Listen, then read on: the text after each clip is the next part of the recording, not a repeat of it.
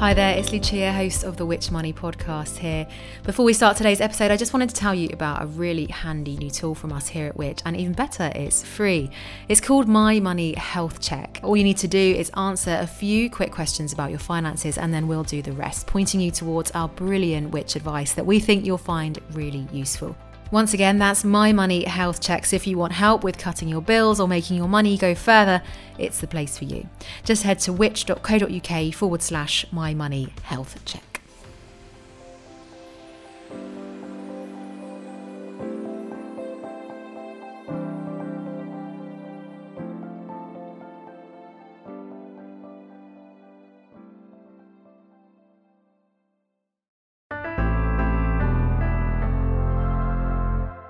Hello and welcome, I'm Rob Lilly and this is the Which Shorts podcast. Now with temperatures plummeting and winter fast approaching, today we get to enjoy a bit of escapism as we head to America's Golden State on a road trip around California. First though, a reminder to leave us a rating and a review if you enjoy what you hear, and don't forget to listen to our other podcasts from us here at Which too. Just search Which Money or Which Investigates wherever you're listening. Now though, on to today's episode. To read us this piece, originally written by James Stewart, I'll hand you over to Harry Kind.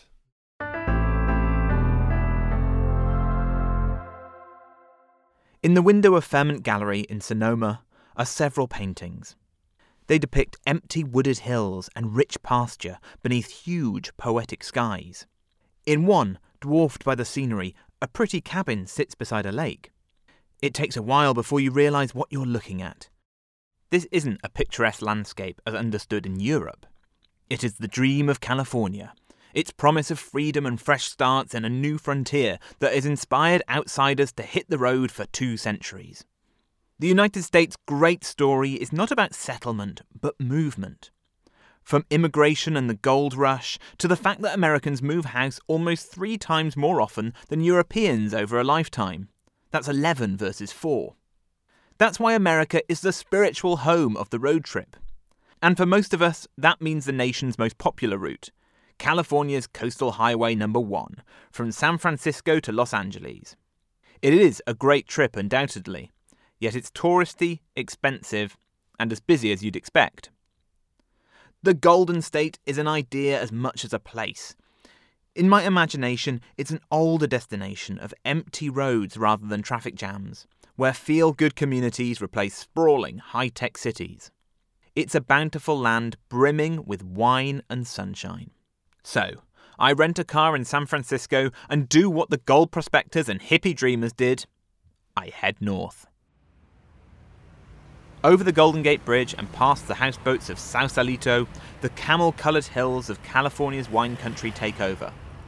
After an hour, I enter a bygone state. It's market day on Tuesday afternoon when I arrive in Sonoma Plaza. Farmers in straw cowboy hats sit behind hillocks of fruit. A folk band entertains families enjoying picnics on lawns. Around the square's edges jostle film-set America, 19th century stores like stage flats, the sort of balconied hotels you usually see in westerns, and a candy-pink theatre that might be from Back to the Future. Hills ripple along the skyline. Beside a stall of homemade jewellery, I get chatting to Rachel, revisiting her former hometown with Mum Trudy for the first time in a decade. Tourism has increased in Sonoma, she says. There are also more chic wine bars than she recalls, but, she glances at the wholesome small-town Americana around us and smiles happily, it's still sleepy, slow Noma. Why did I ever leave? If California's modern story begins anywhere, it is on this square. On the 14th of June, 1846, when this was Mexican territory, a band of frontiersmen declared California a republic, hoisting a homemade flag of a bear and star before the army barracks. Never mind that the Mexican army had left months before, or that the bear was so crude it was mistaken for a pig. Within 25 days, a United States Army Commodore rode into town. Down came the bear flag, up went the stars and stripes. It's tempting to think California carries its separate identity as a folk memory. Once you notice it, the California Republic flag is ubiquitous. It droops from verandas. You see it emblazoned on baseball caps. One morning, I watch a warden open up the Mexican barracks on the plaza's corner. She hangs 3 flags from its balcony, the Stars and Stripes, the Bear flag, and then the flag of Mexico. I've come to Sonoma not for history, but wine. When Napa Valley swept the board against France in the 1976 Parisian wine competition, it launched America's premier wine region to the world. Big bucks followed, which is why Napa today comes with corporate bling and nightmare traffic, while Sonoma Valley, with its identical terroir just 10 miles west, retains laid-back soul and natural beauty. The irony is that California's first private vineyard was planted barely a mile from Sonoma Plaza. "This is absolutely the birthplace of Californian wine," says Anna Pope, trustee of Bartholomew Estate Vineyard. "We're ambling through the estate's grounds at the time. Small vineyards pool like lakes beneath low mountains. Californian quail skitter through golden grasses. There's barely a house in sight. It's improbably lovely." I ignore the visitors quaffing beneath oaks and imagine things look not too dissimilar when that first vineyard appeared in 1832. It's now the estate's Syrah block. Anna explains that the winery exists to fund conservation of the Bartholomew Estate land. Public hiking trails ascend mountains, and you're welcome to picnic beside the vines. Try suggesting that in Napa and see how far you get. "You go to Napa to be dazzled," Anna continues. "The Sonoma ethic is about sharing what we have. This place touches people's hearts." That strikes me as rather old California too. The wine, outstanding obviously. Bottles of Sauvignon Blanc and Cabernet Sauvignon in the trunk, I hit Highway 101, tracking the old Loggers Trail from San Francisco. On Highway 128, I cross into Mendocino County. The road dawdles through small, steep hills where eagles circle. Here and there, a sagging tin roof barn announces the ranch. The talk on KZYX-FM local radio is of an upcoming rodeo and apple fair in Boonville. That's where I'm headed.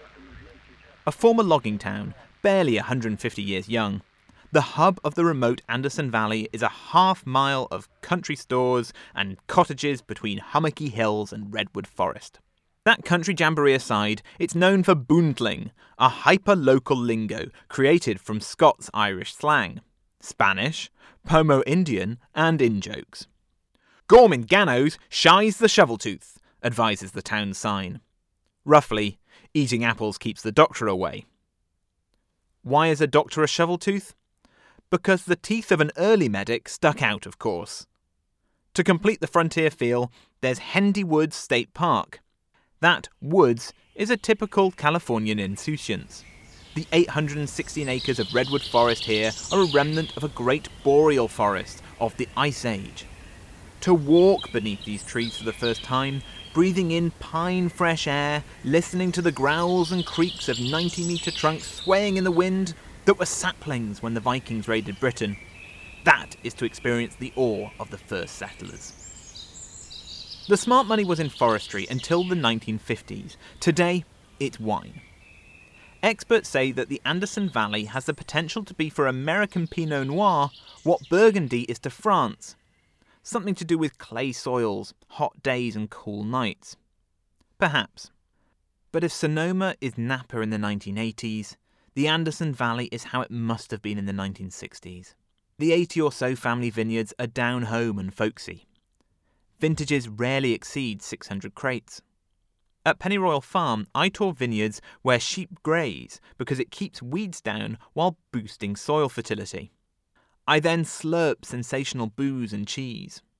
Opposite, a green-black wall of redwood forest rises up the valley side. "It's a pocket paradise here," my waitress Jocelyn agrees. She arrived from San Francisco 7 years ago to devote more time to art. Seeking a fresh start, just like the old days, I suppose. I love how it's not overdone or corporate. Utopia, really. If Sonoma is an escape into an idealized country town, Boonville feels like a tangential reality from the American mainstream. Sure, the beautiful earthenware jugs and carved spoons in a store such as Farmhouse Mercantile peddle a romanticized vision of valley life to San Fran Bay weekenders. But You come less to shop than to hang out among locals. The old-timer with a beard like a prospector, watching logging trucks from his porch. The former hippie artists in dungarees chatting at Mosswood Market Cafe. The farmers who pull up outside Rossi & Son hardware store in dusty pickups. Nothing happens quickly. In fact, little happens at all. I love it. I begin to daydream of another life among plaid shirt farmers and renegade creatives, buying an old pickup truck, drinking wine on the veranda of a forest cottage, perhaps writing that novel. Road trips, however, can assume a momentum of their own. Onwards along Highway 128. Sunlight spearing through redwoods, and I'm listening to old-time country music on the radio. After an hour, the forest peters out, the light assumes a luminous quality, and then suddenly I'm on Highway number 1, surf surging around islets, and the Pacific shining like LeMay. Ahead is Mendocino. This former logging town lay half abandoned on a bluff until rediscovered by artists in the 1970s. Today it is that perfect little village beside the sea. A loose grid of immaculate wooden cottages. Pillowed in blousy gardens, its broad streets lined by restaurants and boutiques. All soundtracked by the soft roar of the sea. If that sounds gentrified, well, Mendocino is. Any town with Sotheby's International as a real estate agent has moved on a bit from the frontier town that supplied timber to San Francisco in the latter part of the 1800s. After a morning's light shopping, I rent a kayak to see where lumberjacks previously floated logs downstream.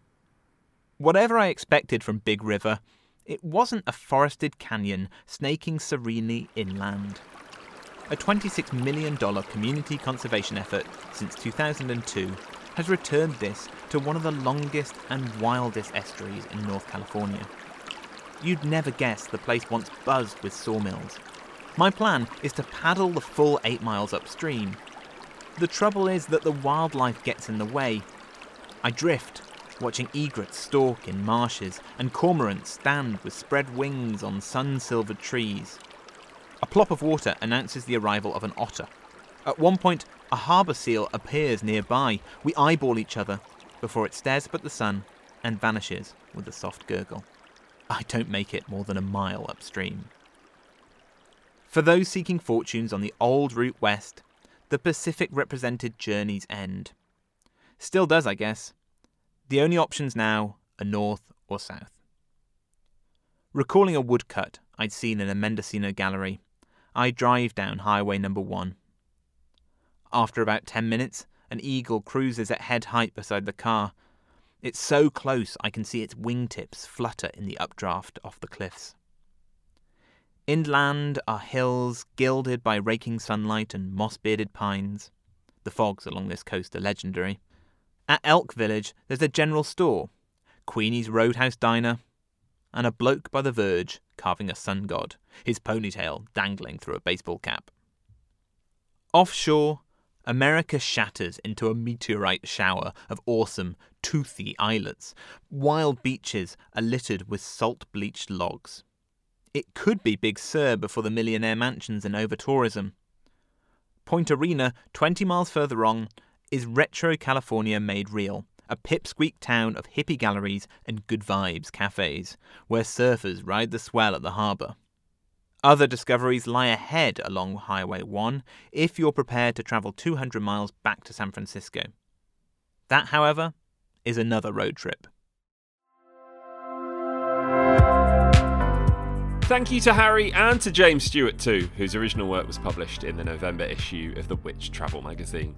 Remember, you can find more articles you'll find useful every single day on everything from money and tech to home and garden advice and travel as well, of course, by signing up to one of our many free email newsletters. And you can do that at which.co.uk/newsletters. We'll be back next week for another episode of Which Shorts, and thanks for listening. Which Shorts was produced by me, Rob Lilly, while the exec producer was Angus Farker.